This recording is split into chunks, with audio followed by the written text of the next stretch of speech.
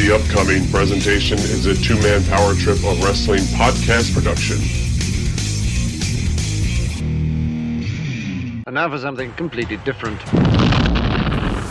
Hey, I'm a Hall of Famer. I'm in 3 Halls of Fame. For the young fans, they don't give a damn. They just give a damn about themselves and what they're hearing now. And I got no problem with those rules. I know the rules going in. I'm happy to play the game that way. And when Ivan came off with that knee drop from the top rope and he pinned me, I thought that something happened. I couldn't hear a thing. You could have heard a pin drop in that arena. It touched me so deeply that when I went in the dressing room, I really felt depressed. I'll tell you that. I'll tell you right to his face. If Hogan and if he wanted to get in a real street fight with me, trust me, he would lose. And he knew it. You know, that's the other thing. They give you the belt, and they're like, okay, you're in charge of it. I was like, what? When you mention a guy like Harley Race, that kind of legendary status, it's obvious why people would get upset. As far as I'm concerned, Roddy Piper was not a wrestler. He wasn't even a good worker. If he had to go out and work his way to the top and not have good friends like Jim Barnett. I mean, I'm not saying he's not a good guy. He's just not a tough guy. Bro, I swear to you, I don't have an ego. Like, I don't give a crap. That stuff is not important to me. People don't know me. They have no idea of who I am. They know of me as being a fictional character that they saw on TV. People didn't understand that, the guy they saw in the ring that happened to be using his real name and happened to actually be the president of the company. They really believed that guy that they loved to hate was actually a pretty decent guy. And I think many people had the perception that I really was that character. Hello and welcome to the two-man power trip of wrestling. I am your host, JP John Paz, and with me today is a Memphis wrestling legend. He's been a promoter, a booker, a commentator, a manager, and now even an author. He is Mr. Randy Hales. Randy, welcome into the two-man power trip. How you doing today, sir? Hey, John. I've listened and watched your programs, and I really like them, and I've been fired up, excited, and ready to go, and you are seeing, interesting story here, John, you are seeing behind me the Power Pro Wrestling logo, Power Pro Wrestling, where I was the owner, the founder, and the president of Power Pro Wrestling. It debuted April 1998, and that was the banner around the ring for the hard camera. I just recently, thanks to my niece, pulling some shenanigans, power washing it, took it back with her when I was living out of town. Asked me, said, "You want that, Randy?" I said, "I'll never want it again." But now I've got a lot of things going, and we're trying to bring back just my mission is exactly to keep the legacy of Memphis wrestling alive, and Power Pro Wrestling certainly a part of my legacy. And we have this beautiful banner. What do you think about our Power Pro logo and banner, Joe? John? Awesome. Very old school feeling. When you obviously said 98, you just think of that era and being almost a WWE developmental territory. Not almost, it was the WWE developmental territory. So it's very cool. I love it. Very, very good. So what we want to do is, because I was Memphis wrestling born, Memphis wrestling bred, and when I die, I'll be Memphis wrestling dead. So hell, I went for a long time kind of down on wrestling and didn't have much to do with it, did other things, but I'm fired up. I do 3 shows a week. I've done in the past podcasts. I love it, and I love everybody that comes out, and your guests that you've had in the past. You have a great show, and I am honored to be here, John. Thank you. Appreciate that. Now, you're mentioning Memphis wrestling and how you left for a bit, came back. What kind of reignited the passion? How come you're loving it back, full bore?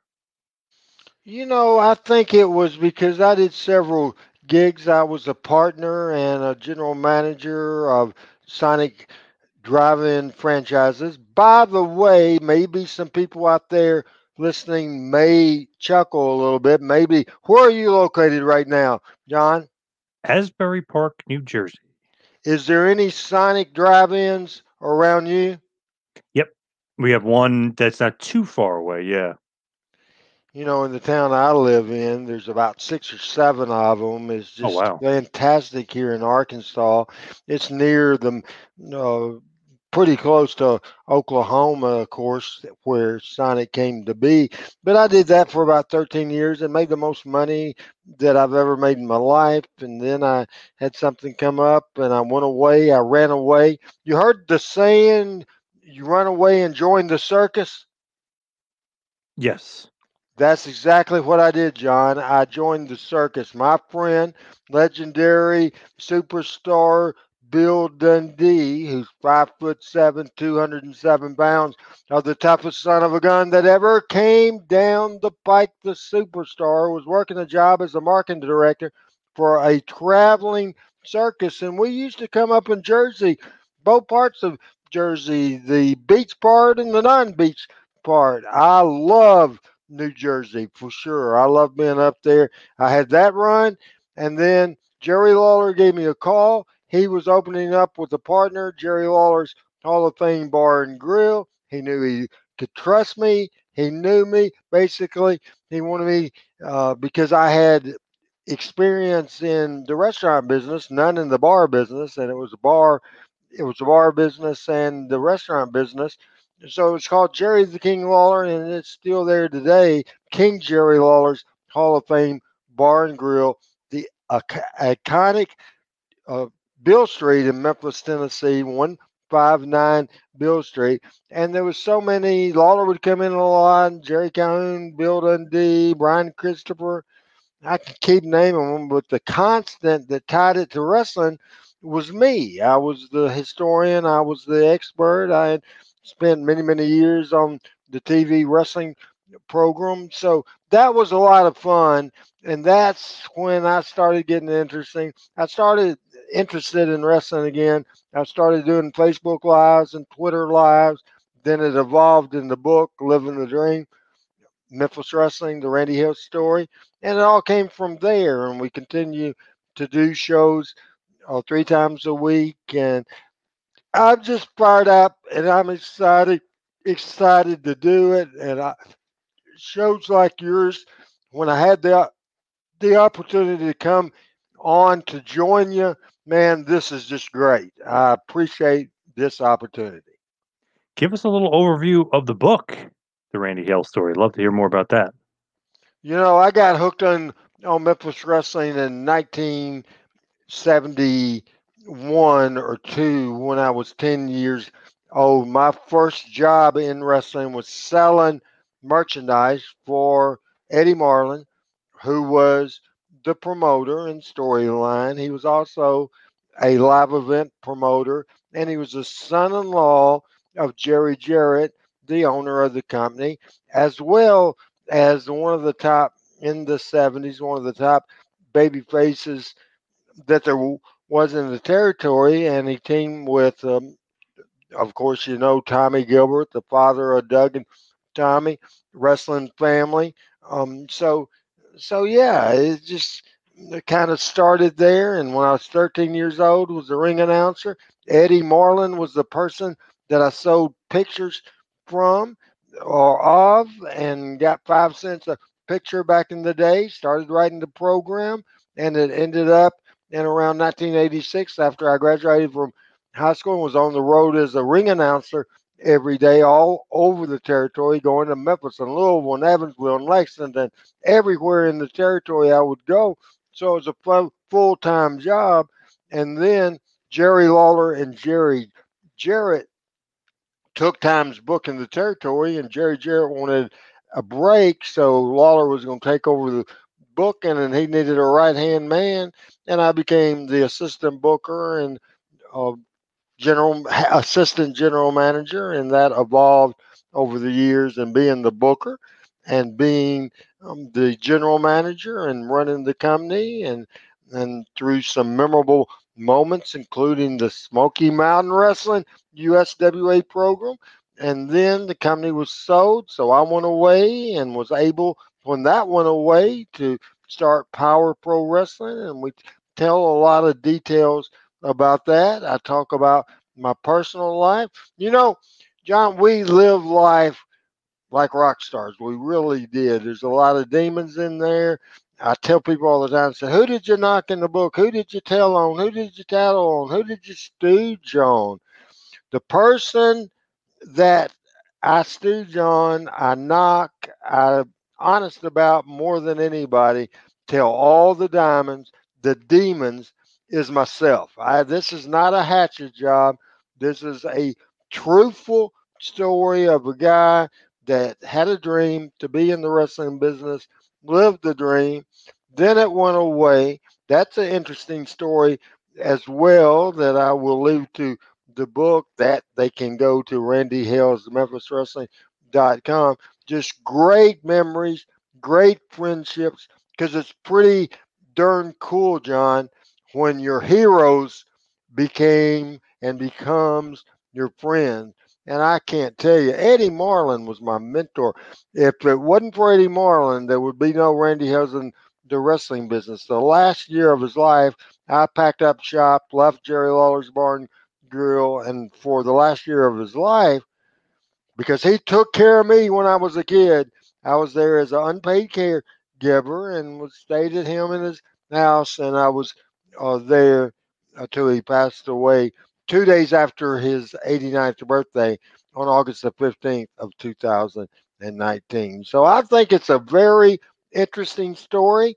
I think not just for wrestling fans, not just for Memphis wrestling fans, but I'm happy with the success of the book, and I'm happy certainly with the people that come out and rave reviews on the book. It's Randy Hales, Living the Dream, Memphis Wrestling. So if you hadn't checked it out, John, you need to. I definitely do. Where is it available? Is it your website or Amazon or both? At both. Randy Hales, MemphisWrestling.com. And also, the advantage to that is that I can personalize it and sign it directly to you. And it's certainly available, maybe the easiest thing. And I know you look like a big shot. You got it all going. You're all over the world. You're not just in New Jersey. You're all over the world. So people overseas, out of the country, that sort of thing, maybe the easiest way to do it is just order on Amazon. Just search Randy Hales Living the Dream. Now, just completely random question, and it's about Memphis wrestling. Who owns all that footage? Because I talked to the Parsons, they were saying it's this. Talked to Jerry Jarrett, it's this. Corey Macklin thinks he owns it. Jerry Lawler has no idea. Who owns the footage? The classic Memphis wrestling stuff from the 70s on, I'm with Lawler, have no idea at all. It could be the group that bought the USWA from Jarrett and Lawler in 96. It could be them. Mark Selker is his name. I really don't know. The Power Pro Wrestling days of my company, that was the very first developmental company for the WWE, had a lot of success there, a lot of great talent there with that. I 100% own it. I'm the only one I know of that can prove they own a Memphis tape library, but it's just the Power Pro days, the 3 years, 154 shows. That's one of those things. It's like, wow, Corey Macklin makes tapes, or whoever's doing tapes to make stuff. It's like, man, who the hell owns that footage? Because the Memphis footage is classic, beyond classic. It's one of those things where so many guys came through there. Just Andy Kaufman, Dutch, Hogan, Beefcake, Savage. The list goes, Bam Bam. List goes on and on. It's just one of those things. It's like, man, that library is really worth a ton if you really think about it. And in later years, of course, Dwayne "The Rock" Johnson. I don't know if you said Sting and the Ultimate Warrior, true. And then certainly Flex Cavana. You know that name? The Rocky, yeah. Yes, he came through in 1996, and then in the Power Pro days, both Kurt Angle and Daniel Bryan. So Power Pro Wrestling is a hidden secret, and the reason why was it was just on one market, the Memphis market, and the Memphis people know about it and was loyal to us and supported us, and it was great. It was not set up, the business model not set up like the traditional territory system because it was more of a television show where we ran live events, but no weekly towns, and we did our weekly stories and our main event type of matches played out on Power Pro. And so Power Pro is a different type of thing, but the roots of Memphis wrestling is all over the place. I watched the show in 1999 and played a segment on my show um, a couple of weeks ago, is where we actually showed a 1999 appearance from the Diamond Ring Cadillac Man, Sputnik Monroe. Sputnik, so much a part of the history of Memphis wrestling, a history of Memphis. He helped desegregate the town of Memphis, and what a hero he was. So Sputnik Monroe came back to Memphis. He was being awarded some kind of deal, big deal, prestigious deal, and he came in, and I got wind of it, and we brought him to a Memphis live event, and also for the TV. And at the live event, he was special referee. So that's that. The Power Pro Wrestling Collection, John, has something for everybody, but it's still, without a doubt, Memphis wrestling. Love it. How did that deal come together? Like, how does Power Pro become a part of the WWE developmental system? Does Jim Ross do that? Is that you reaching out to them? How did it come down? First of all, way back in '93 when, and maybe, yeah, I believe it was '93 when Jerry Jarrett started talking to Vince McMahon. Then he eventually moved up there and was a part of the inner circle.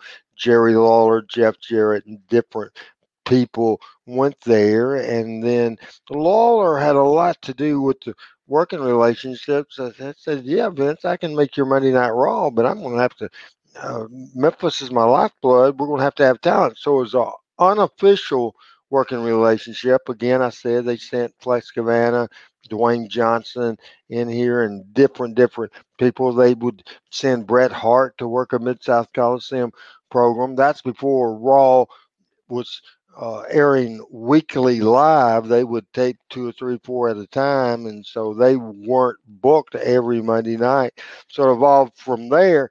Then when I opened up Power Pro Wrestling in April of 1998, one of the people in the office, very good friend of mine, was Jim Cornette. I approached Jim Cornette with the idea to get talent from the WWF, and then it started as a working relationship, and then as they continue to send people in, Matt Bloom, who is the head trainer of NXT to this day, came in here as Baldo, and he had to run so much talent. So it evolved into a developmental territory. We were paid to do that.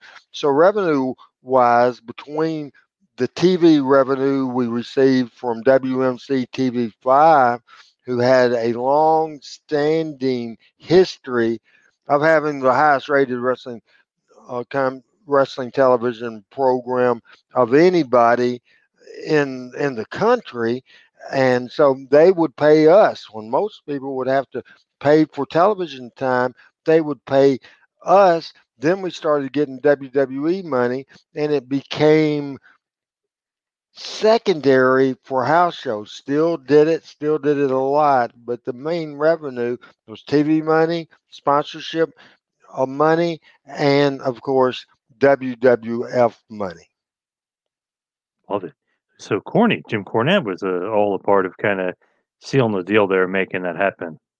He was my contact. Of course, Jim Ross was the head of talent relationship. So once we got to sign our name and dot the I's, cross the T's, all that hogwash that you have to do in business, I dealt with Jim Ross and lawyers and big shots and people I never heard of, as well as people I did hear. But Jim Ross basically was the person responsible for supervising all talent, including the developmental talent. So we would send the tape of every show, They like to have reports of my opinion of how each talent is doing, and it just evolved through the years. So who's the one that's actually putting like the roster together for you guys? Is that just you, or are they sending guys down there to you, like a Daniel Bryan, like a Kurt Angle, or are you kind of saying like, oh, I want them in? Not from the because it was developmental. It was people except for Kurt Angle, who was famous not as a professional wrestler, but as an Olympic gold medalist. So they would call whether it was JR or Jim Cornette, and Bruce Pritchard was a part of that talent relationship. What talent relations deal? And they would call and say, hey, and who in their right mind would say, hey, we got Olympic gold medalist Kurt Angle we've signed. Would like to have him, and can you take him in 3 weeks? It was they would call in, and yeah, I would make a spot because we were getting significant income out of that, and all their talent. Some made it, some didn't. Sensational Steve Bradley is one that I had high hopes for. There's just so many over the years, and they would just send video, they would send photos, different things, and I would just work them in. Of course, I used to say that I had a Memphis Legends division, Lawler and Dundee, and so many others. We had the fabulous ones on the first show. We had Austin Idol.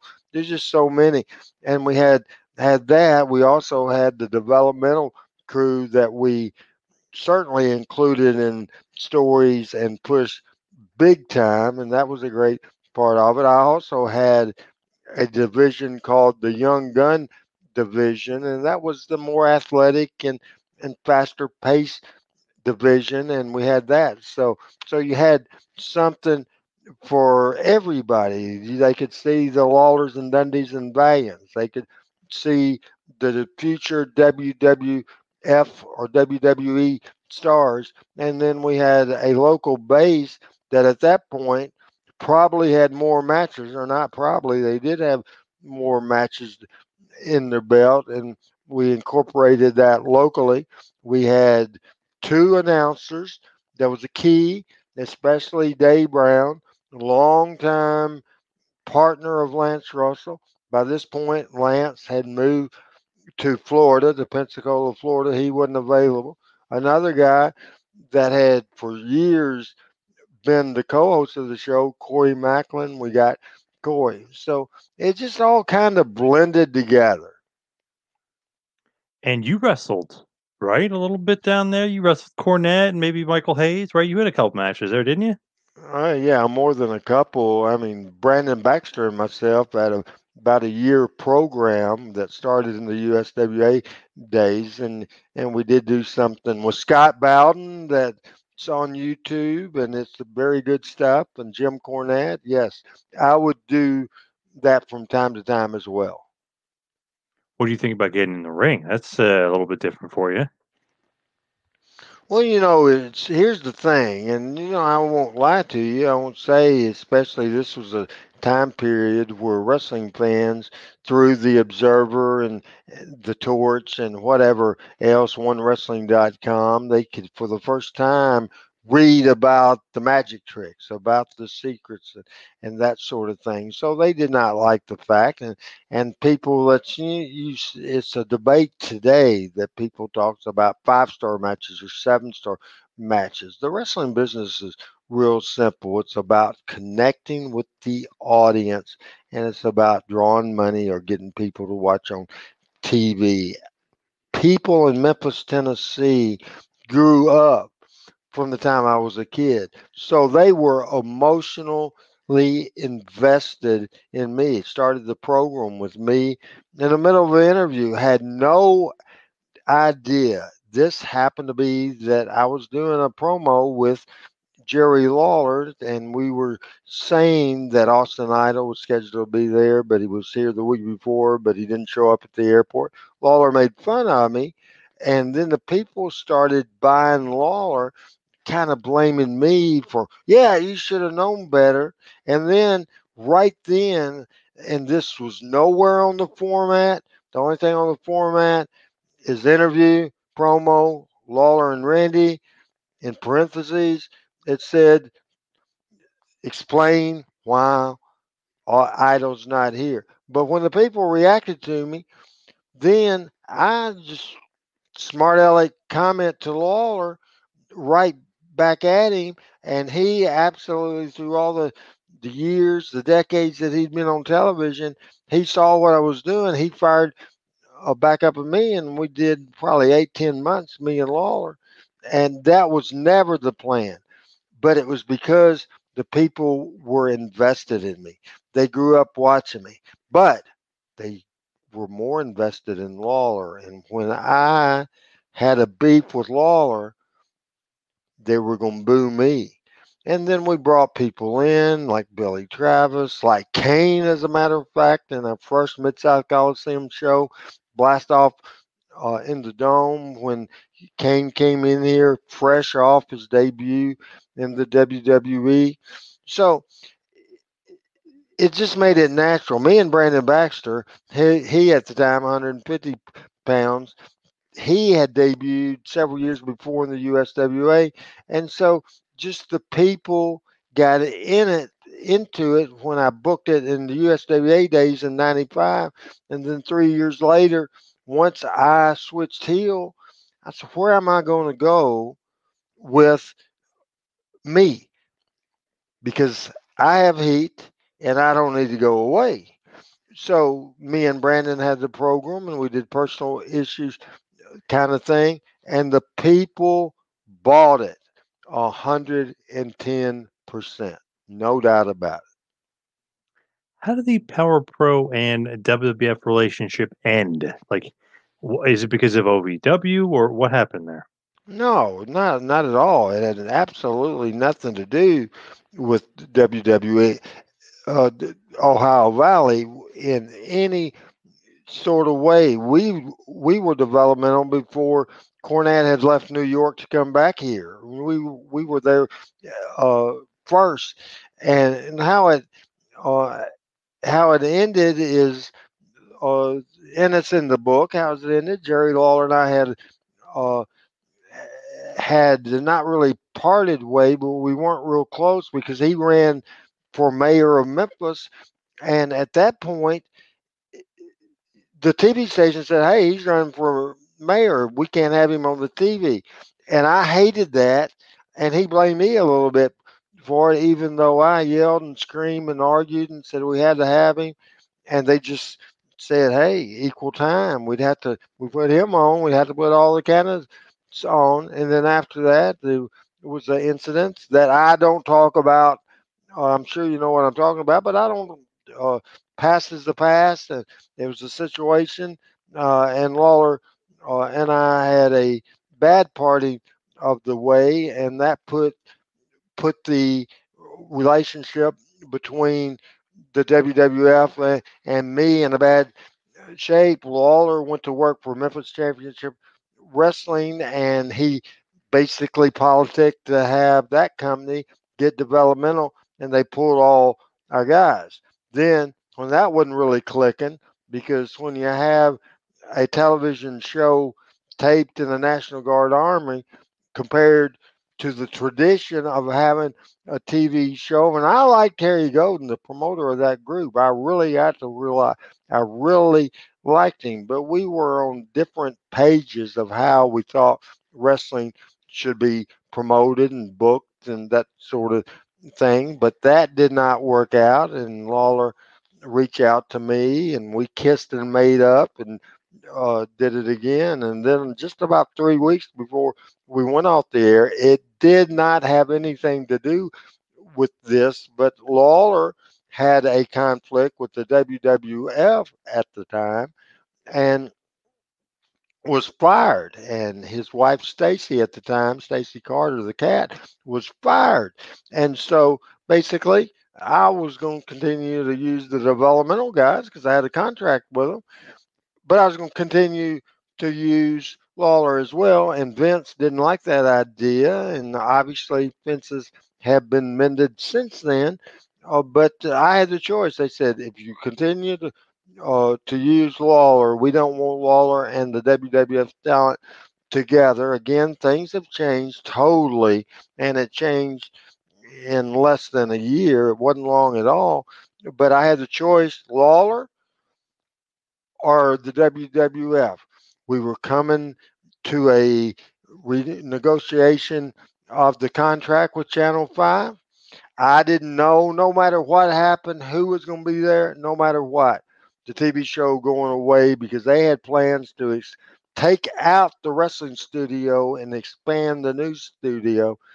So several weeks later, when the contract was, I had one week notice, and I was bitter and I was mad. I was just flat out pissed off at the world for that, and so that was bad time. So we went down swinging, but when we went down swinging, we swung with Jerry Lawler and our aces at the time, because you remember we had Daniel Bryan.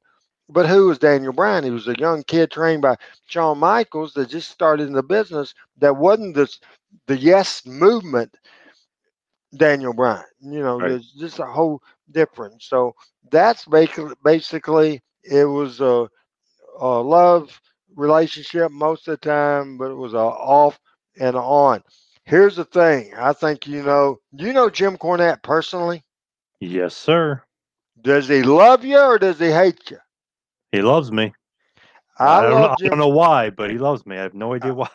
I love Jim Cornette, one of my closest friends in the wrestling business. There's no doubt about it. This is one thing he did better, and this is against everything you hear on his podcast, his total personality. One thing Jimmy did better than me, and you won't believe this might make you pass out and fall out in your chair, and somebody may have to do a run in on you and make the save to finish this program. Jim Cornette was more political at the time with the WWF than I was. I was hard-headed and stubborn, and they tell me like they didn't like the fact that I'd use local talent and tell me not to, and I'm not going to do that, especially after you pulled the deal on me once before, and I'm just not going to do that. So, but Cornette was able to get along with the Bruce Pritchards of the world and the different people, and Bruce and I didn't click, and I didn't care for Bruce too much. Jim Ross, I love to death, still love him today. But Jim Cornette is more political, or was at that time with the WWF, than I was. Now, when he finally blew a gasket, threatening to kill people and leaving voicemails and going nuts, I never got to that point. But I never played the game, and I wish I would have played it a little bit better. But no matter what, John, no matter what, it was a change of TV philosophy, a change of general manager, or ownership, and all that. We were out of there. That was just going to be it, because they wanted the wrestling studio for the new studio. But at the same time, I'm thinking, even if I would politic, but I've got older now and I got more mature and I've done different businesses. I was wrestling for life at that point, but I do regret not getting along a little better, and I take the blame for that. Surprised Cornette being the political voice of reason there. That is surprising, yeah. Politics, getting along, all that sort of thing. After Smoky Mountain went out of the way and he got that job for them, first as a talent and then in the office. Cornette is absolutely brilliant.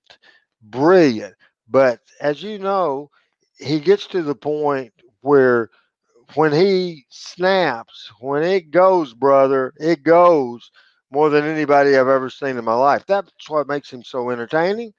That's what makes him so successful as a wrestling manager, as a booker, and also as a podcaster. I mean, his podcast, you look at the views and the likes on his stuff, his YouTube's on everything out. He's just a tremendous talent. No doubt. one of the best, if not the best talker of all time. Definitely up Well, there. I would not agree with that. I would always, Oh, to this day, because I'm Memphis wrestling born, Memphis wrestling bred. When I, by God, die, I'll be Memphis wrestling dead. Jerry Lawler's the best talker ever. Cornette is up, absolutely on the list. Absolutely high on the list. But Jerry Lawler is number one. And I think Cornette would not list himself as number one. I really don't. And I don't think he has. as far as Lawler, obviously, you know your Memphis history.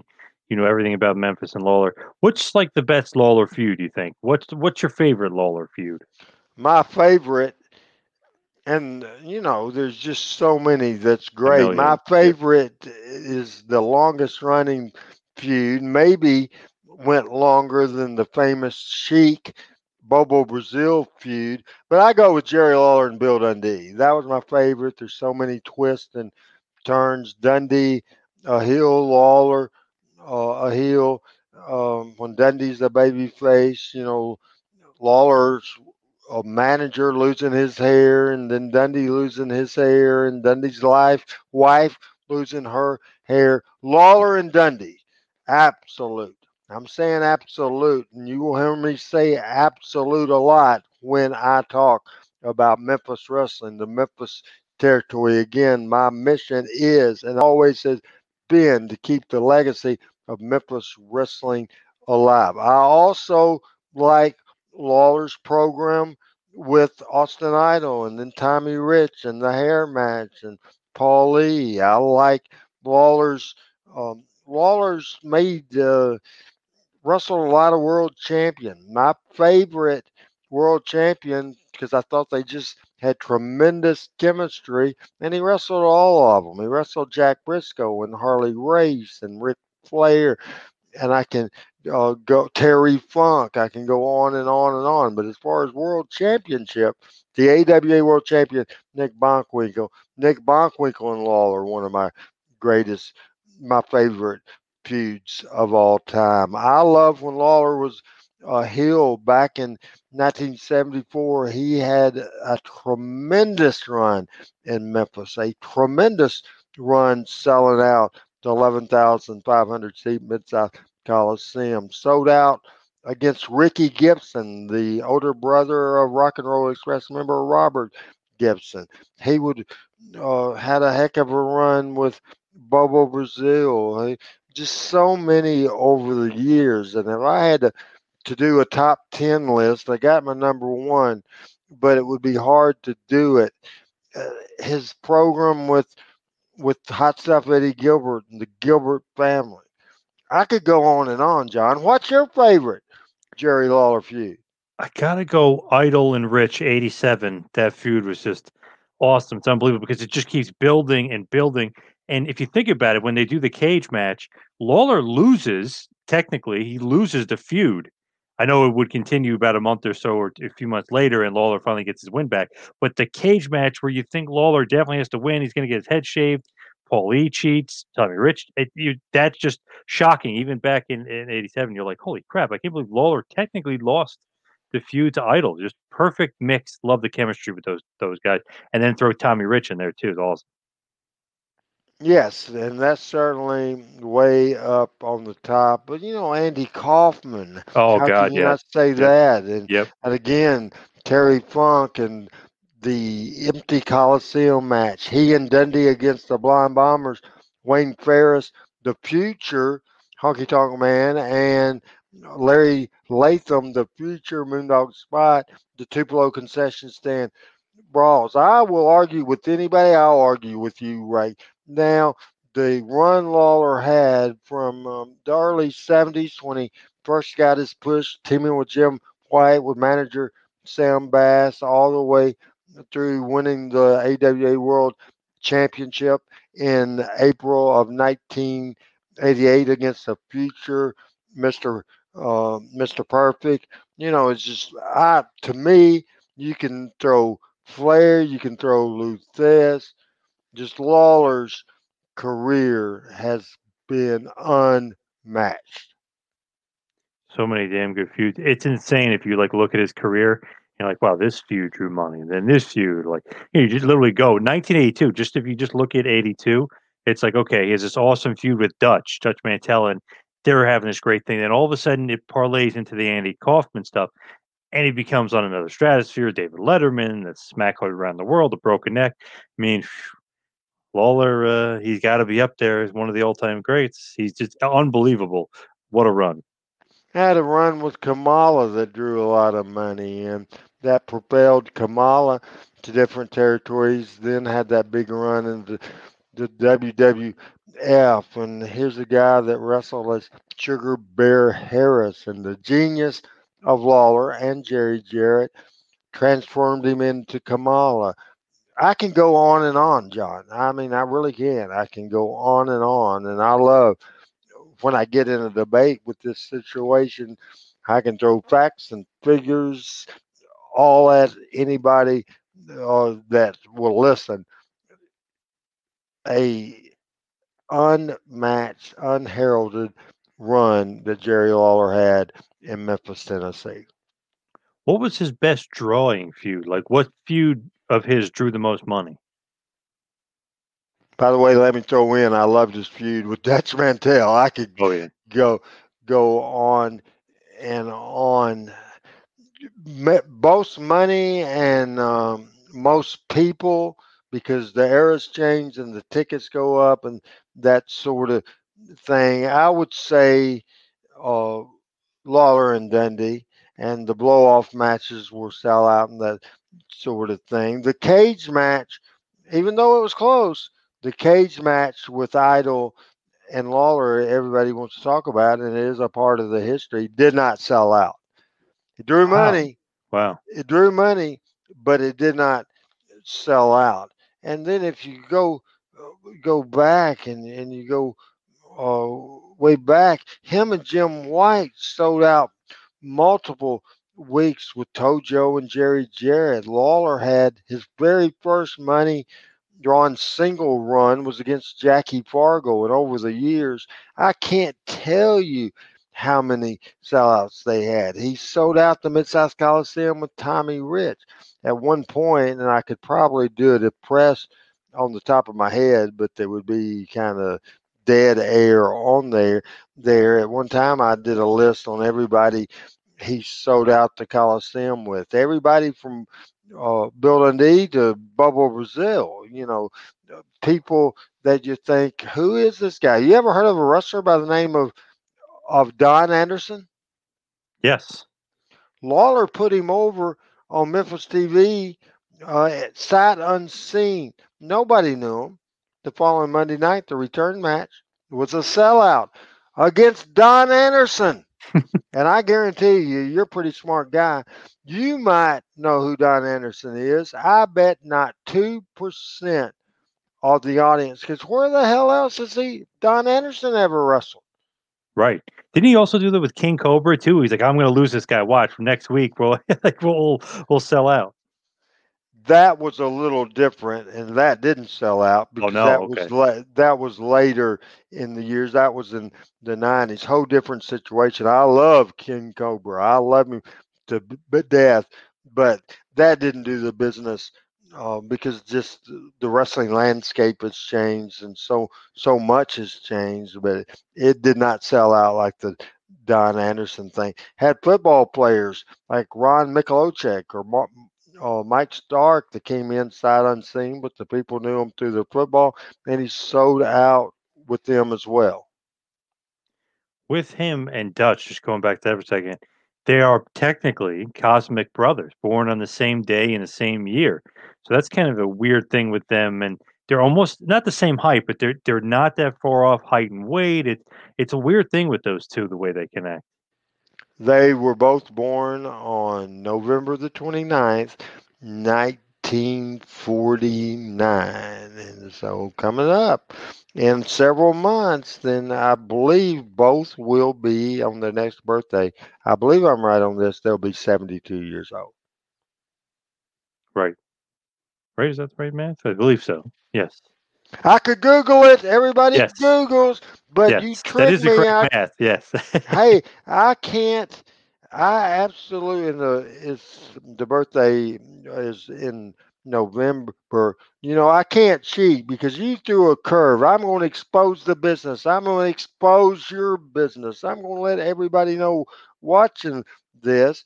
It just so happened when you reached out to me last week. By the way, you sent me about 8 minutes before this show.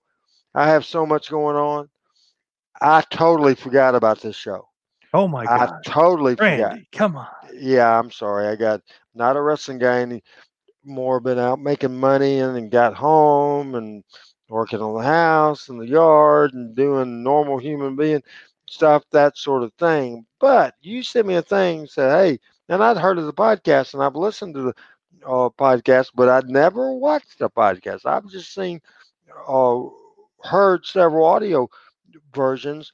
So when you said click on a link, so I was going to click on a link. So I came, so I knew I wanted my laptop. So I came in here. I had no idea where this interview was going. I had no idea, but I thought in the back of my mind, so I'll be all right.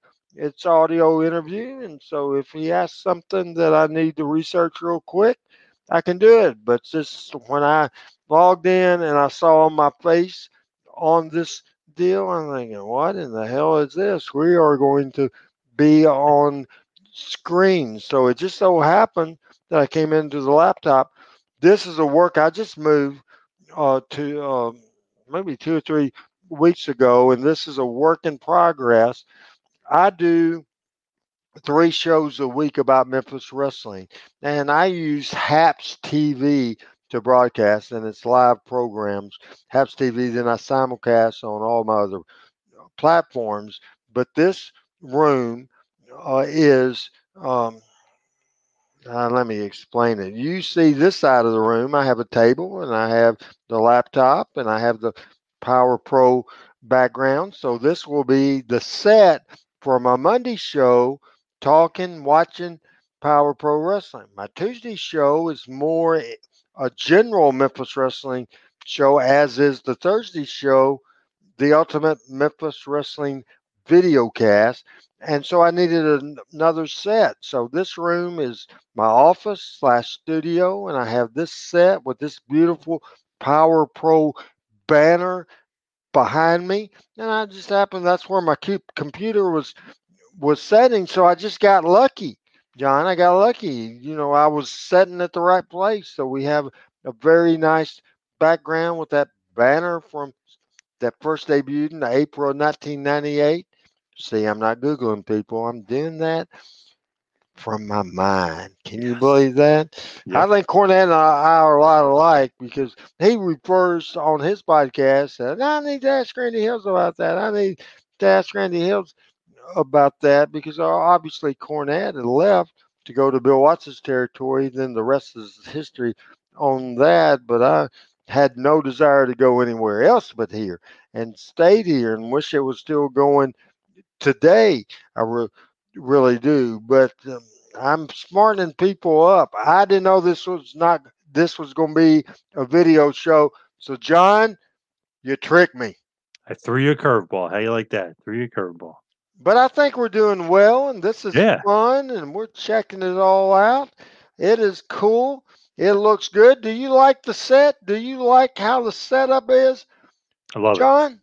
it. Love it.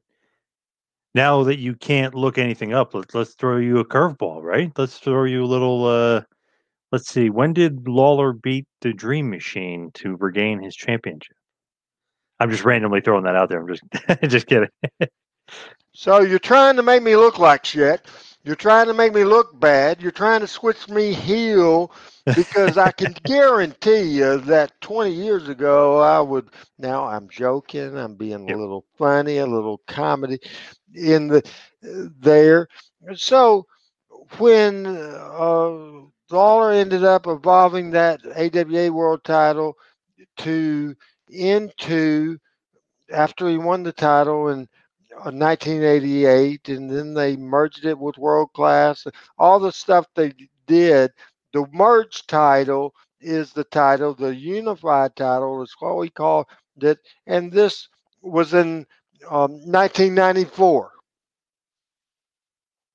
When that merger did happen, going back a few years, with Jerry Jarrett and Vern and Fritz, and originally when they were kind of coming up with this the Super Clash and concocting this big merger, what did you think? Like, what did you think it was going to work, or is it just three different guys, really three completely different promoters and three completely different promotions trying to compete against Vince? It's not going to work. It's not going to work. Absolutely. I've been taught my whole life, even by Jerry Jarrett has said it a million times. Promoters just don't get along because each one of those guys, first and foremost, they were going to take care of their own territory. They were going to make as much money for themselves and didn't really care about anything else. So I'd been taught my whole life promoters don't get along. And so, when it happened, I just didn't think that it would last. And, the AWA relationship went south first, and then the Fritz deal went first. I was mad at Jerry Jarrett at the time, and so in 1989, I left for a few years because I didn't want to have nothing to do with him, and I did other stuff. Again, hot-headedness, and I kind of regret that as well. But yeah, they're bound for failure. Vince McMahon made the joke that they couldn't even agree on what to order for lunch, let alone make business decisions together. You pretty much agree with that? Well, I think that might have been a little, because who cares what they had for lunch? And Right. I don't think any of the promoters. So I think they could have agreed. They could have all got different stuff. That's just something Vince has said. But as far as business decisions, which was the most important thing, and I'll steal from Jim Ross that he says all the time on his podcast that I like. He says all the time, when they say it's not about the money, it's all about the money. And that's the thing here, in all their parts. And any wrestling promotion that any promoter I've ever known, including myself, it's all about the money. Very, very true. I feel like Jerry Jarrett, obviously, and Lawler became close with Vince a few years later, but Vern and Fritz never liked Vince much. Well, I think, first of all, I think they're probably smarter than anybody else, for sure.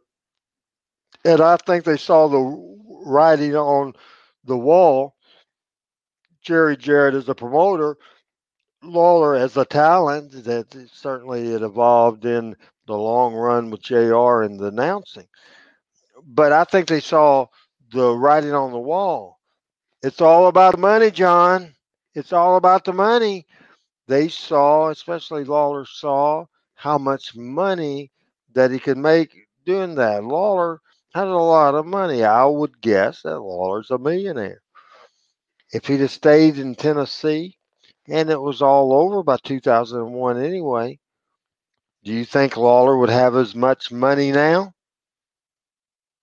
Right. Hell no. Right. Hell no. Wrestling fans, a lot of people listening to the thing don't want to hear this. It is a business. It's a changed business. It's a different business. Here's how I'm different than Cornette, as certainly he gets a lot of steam off of knocking not just AEW, who he hates, but he hates a lot of the stuff the WWF, where I try to go with the philosophy.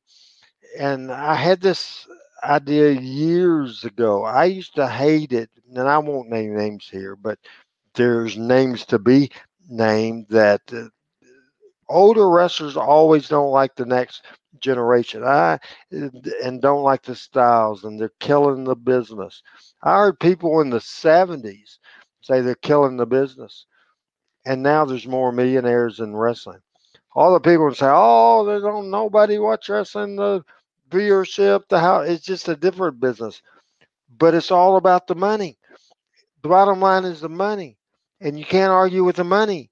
More people, there's more millionaires in wrestling now than there ever has been. So that tells me, John, that they're doing something right. Right. To a certain extent, yeah. They just made a couple $1 billion deals with Fox and Peacock, and then before that, Saudi Arabia. So they must be doing something right up there in New York. And the same thing with AEW. You know, you might not like the creative. Who does wrestling companies, whether it's Tony Khan or Vince or Ring of Honor or New Japan, or that might be unfair to say, but certainly they're in the deal to be as successful. And back in the day in the 70s, the business had evolved from the 60s, just like the 60s evolved from the 50s and the 80s, certainly from the 70s. And then it's just a continual cycle. And the wrestling business and the people that say that it's the least popular it's ever been and it's dead and it's all that. And it goes back to that same thing. Just my wrestling was better. This wrestling won't work. And it does. I'm not going to lie and say I think that the current product is better than my product, but I'm also the same person that thinks it's based on how you grew up, where you grew up, what time you grew up, because I can tell you right now that any television show that's on today, I like Gunsmoke back in the day better. I like All in the Family and Good Times and all those classic shows because that's what I was raised on. It's the same. This is not a popular at all. This is not a popular statement, but life evolves and the business change. The thing that probably makes me sicker, and obviously I'm open to that. I said if you can't beat them, you join them, and with people talking open about the business and letting the genie out of the bottle, I'd do that as well. Certainly, no doubt about it. But do I like it better when it was presented like sports? Do I like it better when it was presented as real when we didn't tell people how we did that magic trick? Certainly I did. No doubt. 100%. But once the secrets got out and wrestling seems, the wrestling fans today just they don't believe it. A great majority of them likes the ha-ha and likes to laugh, or they like the athletic stuff, and it's just a different business. And I like the business back then better, but how the world evolves, it's just going to happen in life, and it happened throughout the time that I've watched wrestling. So I don't want to. Here's my point. I don't want to be the bitter older man like a Buddy Wayne, or I can go on and on and on. And I love Buddy Wayne. Had his son recently on the Ultimate Memphis Wrestling video cast. I love Buddy Wayne. I really did. But he thought the fabulous ones, Stan Lane and Steve Keirn, were killing the business. Music was killing the business. It just changed, folks. So I'm not going. My point of this whole mess is I'm not going to be the bitter old man. Gotcha. Okay, makes sense. So as we hit the wind down, we head towards the finish here. Again, just mention the book. Where they can get it, everything about it, why people should get it. It's about life. It's about living life, following your dreams. It's about living life with demons. It's about living life with a rock star. It's about living your dream. It was pretty easy to know why I named that book Living the Dream, because it's a shoot. It's a true story. 10 years old, skinny kid from Northeast Arkansas, Jonesboro, Arkansas, told everybody, I'm going to be in the wrestling business. Now, I thought I was going to be an announcer. I didn't know what would come with the promoter and the booker and all that sort of thing. Never had the go or the desire to be a wrestler at all. And even though I've had wrestling matches, I'm no wrestler. But it was my dream to be in this great business, and it was my dream to be in the Memphis wrestling business, warts and all. Having your heroes become your friends, having fun more than road trips, being at a wrestling show every night. There's nothing like it. There's the pitfalls, the downs, the controversial, the getting out, the getting back in, the getting out again. And here we are writing the book. I think it's just a real life human story that wrestling fans will love. I think wrestling fans will like, and hopefully they'll like this show tonight or today as we're recording, John. I think they'll like this. I think they will like the book, because I encourage anybody, because I get it. If there's young folks listening or watching this program and you think wrestling is the WWE or WCW or National Wrestling Television, I get it. I really get it. But this is a great business, a great sport, a great way to make a living, a great way to touch people's emotion. And nobody did it better. And again, maybe it's not all about the money in some aspects, because based on where we were located in Memphis and Louisville and Evansville and Nashville and Jonesboro, Arkansas, where my story began and where I sat right here, right now in Jonesboro, Arkansas, the site of the first time I went to a wrestling match. Where money doesn't matter is the beauty of this business, and Memphis did it better than anybody, is connecting to the audience, making people believe. A whole building of 12,000 people thought Jerry Lawler was the toughest son of a gun that ever came down the pike. Believability and realism and going for memories. People want to listen to this show today. I do a radio show, an hour of a sports radio show in Jonesboro, Arkansas. They asked me once I moved back home from Eddie Marlin's Jonesboro, they asked me to call in and come in, whatever. Then the pandemic happened and you couldn't go on the radio station. But they wanted me to do an hour about wrestling. That turned into a show, 1 hour every week, and it is, the host says it. He's been doing this show for 20 years. The most hyped show, the most successful segment that he's ever done is the Wrestling Hour with Randy Hales. Think about it. Some people have memories from 40 years ago, 30 years ago, 20 years ago. People call in every week. People always talking Memphis wrestling, always has something to say. And I hadn't run out, even though I do that, plus my 3 other shows. And I want to plug that too, if I could, John. Absolutely. It's on all my Facebook and my Twitter and the Power Pro thing, my Twitch, all over the place. But the best way to go is to Haps TV, because that way you can be a live guest, just like I'm a guest on John's program, video-wise. But you can be a live guest on my show, but you have to do it, even though you can watch it on the other platforms. The only way to be a guest is to sign up for Haps TV, totally free, Haps TV. Then you subscribe to the Randy Hales channel, and then you send a request to join the show, and we'll get you on the show.